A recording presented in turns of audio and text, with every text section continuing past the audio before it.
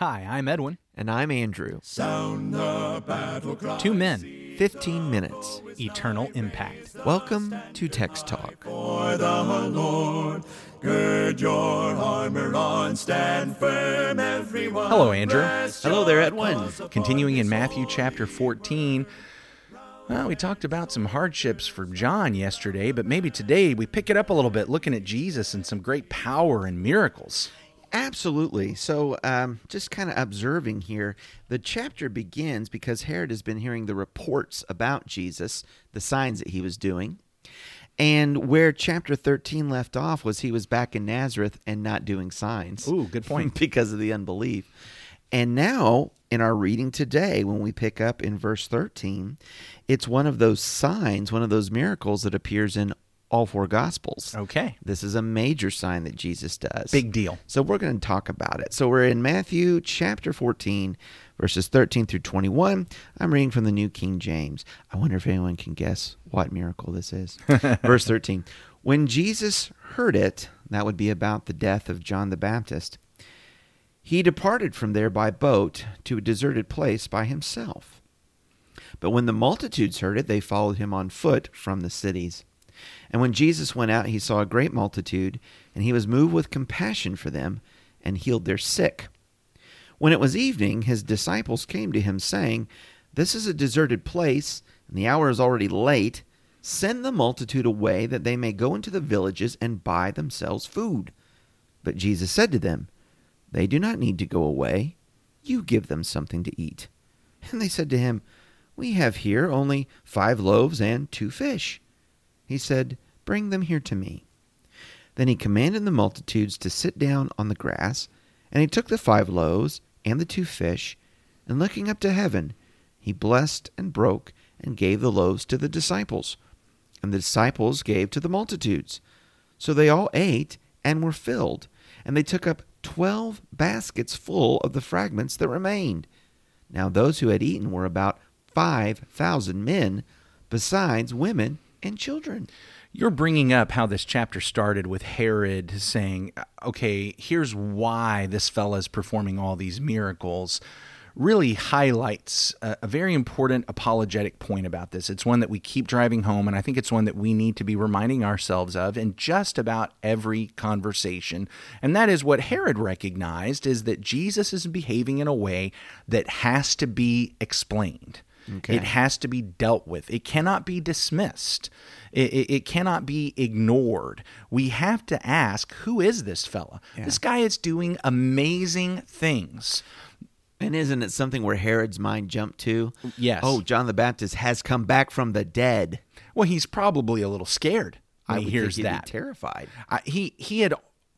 Because he murdered John the Baptist. Well, he murdered John the Yeah. Baptist. He had tried, kind of, to protect John slightly. He was going to throw him in prison. He wasn't going to kill him, right? Because he thought something about this fella. He thought this was a special fella, and it's one thing to put him in jail. It's another thing to cut his head off. But then, because of some promises that he made to his lover's daughter, he ends up going against his better judgment and killing John. So this has obviously been playing on his mind and heart. He has felt like God is probably going to be doing something to him because of this. Right. So when he hears about this guy performing these miracles, he says, "Oh no, am I in trouble?" And he thinks that it's potentially John come back from the dead. But what an interesting thing about that. He thinks that it might be resurrection. He thinks that it might be that this fella he killed, but he's got to come up with some answer. Now, we remember the Pharisees. The Pharisees' answer was, oh, he's performing these miracles by the power of the demons. Right. Herod's answer is, he must be John, raised from the dead. But Matthew is driving home a different point. By the end of this week, we're going to recognize Matthew's point. He's the Christ. He's the Son of the living God. I'll let the cat out of the bag. It's not like you didn't know that's where I was going anyway. Sure. But still, the point being, Matthew is telling the story in a way that we realize this has to be dealt with. You have to come up with an explanation. Yeah. And it needs to be, you got to come up with something. This idea, he's just kind of a good man. What? That's the most ridiculous one of all. And that's really not even on the table, really as Matthew's talking about. The one thing that he's not been alleged is, well, you're just a wise teacher. You're just a sage. That's all there is to you. Yeah. Take your place on the Sanhedrin Council. Yeah. Man, they're talking about all other kinds of forces in play. Absolutely. So here is this, we call it the feeding of the 5,000, this miracle that appears in all four Gospels. Because of that, we do find some other little details here and there in the Gospels, like where does the loaves and the fish come from? Well, John tells us that Andrew found a boy in the crowd, and that was the food that he had on him. The Lord's pleased with that. That's enough. There is something about this miracle, though, that every gospel writer says you need to know this. Jesus multiplied loaves and fishes. Jesus fed 5,000. In John's purposes, I think it kind of blends into a larger teaching about who is the bread of life, who is the true manna, and some of those Old Testament connections. But in the synoptics, I don't know, is it that, or are there some other connections to be found? I think there's some really important point for us to recognize. This passage doesn't say or this chapter, in fact, I don't think any of the accounts say what was said about Jesus in earlier chapters where Jesus says, a greater than the temple is here. Yeah. And a greater than Solomon is here, and a greater than Jonah is here. Yeah. That's not verbalized and specifically stated. But that was going on in Matthew, right? That was was a couple of chapters ago in Matthew.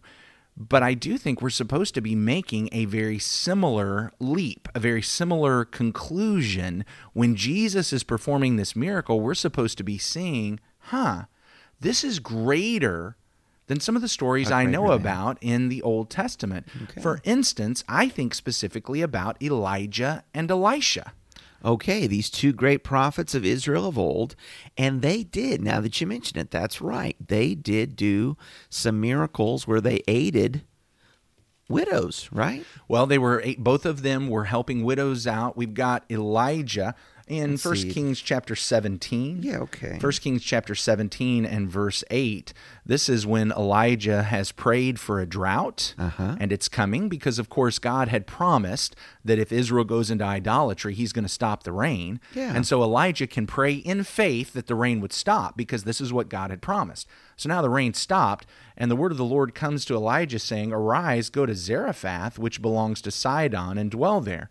Behold, I've commanded a widow there to feed you." So he arose and went to Zarephath, and when he came to the gate of the city, behold, a widow was there gathering sticks. And he called her and said, "Bring me a little water in a vessel that I may drink." And as she was going to bring it, he called her and said, "Bring me a morsel of bread in your hand." And she said, "As the Lord your God lives, I have nothing baked, only a handful of flour in a jar and a little oil in a jug. And now I'm gathering a couple of sticks that I may go in and prepare it for myself and my son, that we may eat it and die." And Elijah said to her, "Do not fear. Go and do as you have said, but first make me a little cake of it and bring it to me. And afterward make something for yourself and your son.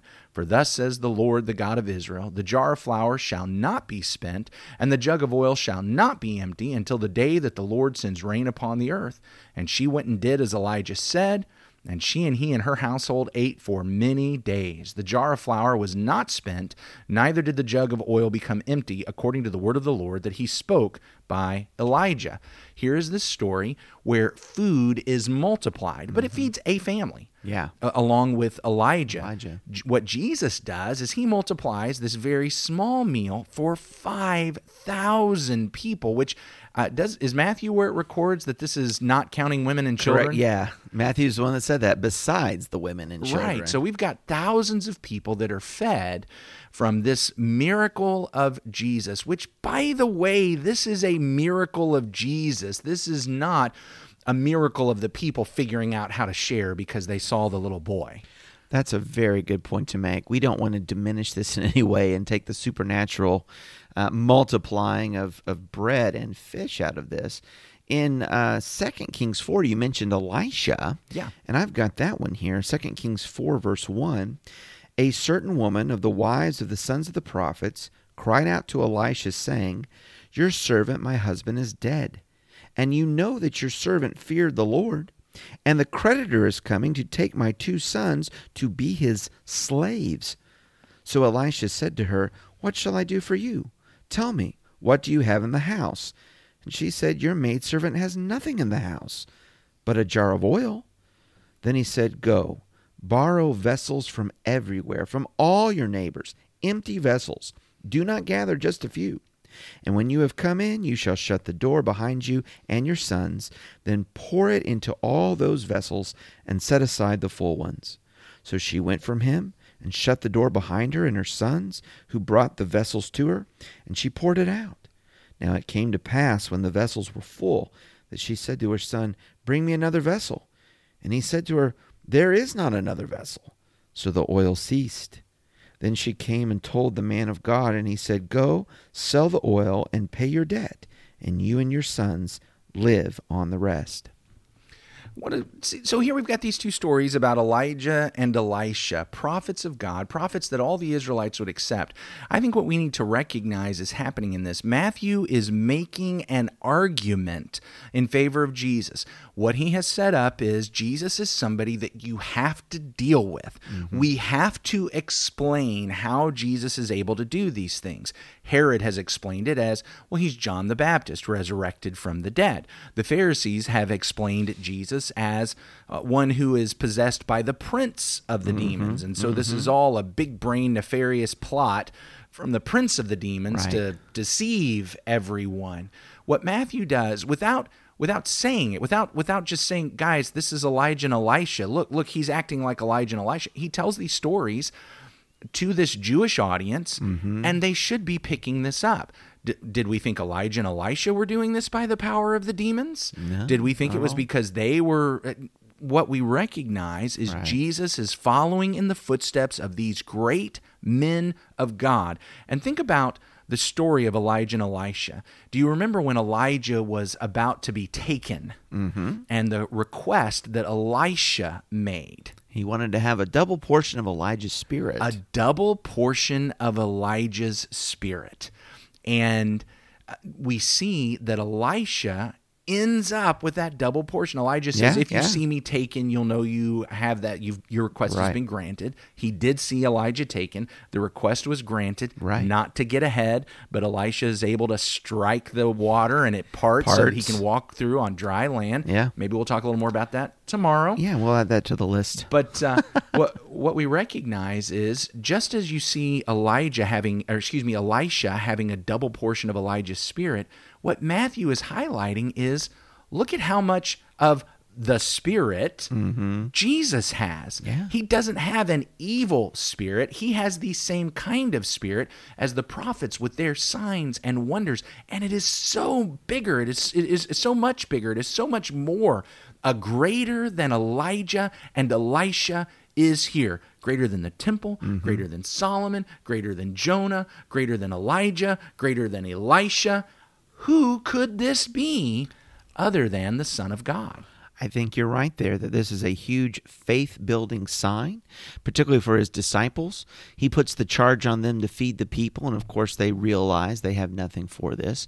And yet, how many baskets of leftovers are collected? One for each of the apostles. One for each of them, 12 in all. Yeah. And so God has supplied and to spare, and it has taught them that Jesus truly is the Son of God. We're seeing that faith, that case built and that faith built as we go along. And hopefully it builds our faith and it builds the case for us. Thanks so much for listening into our conversation today. We'd love to hear what questions or comments you have.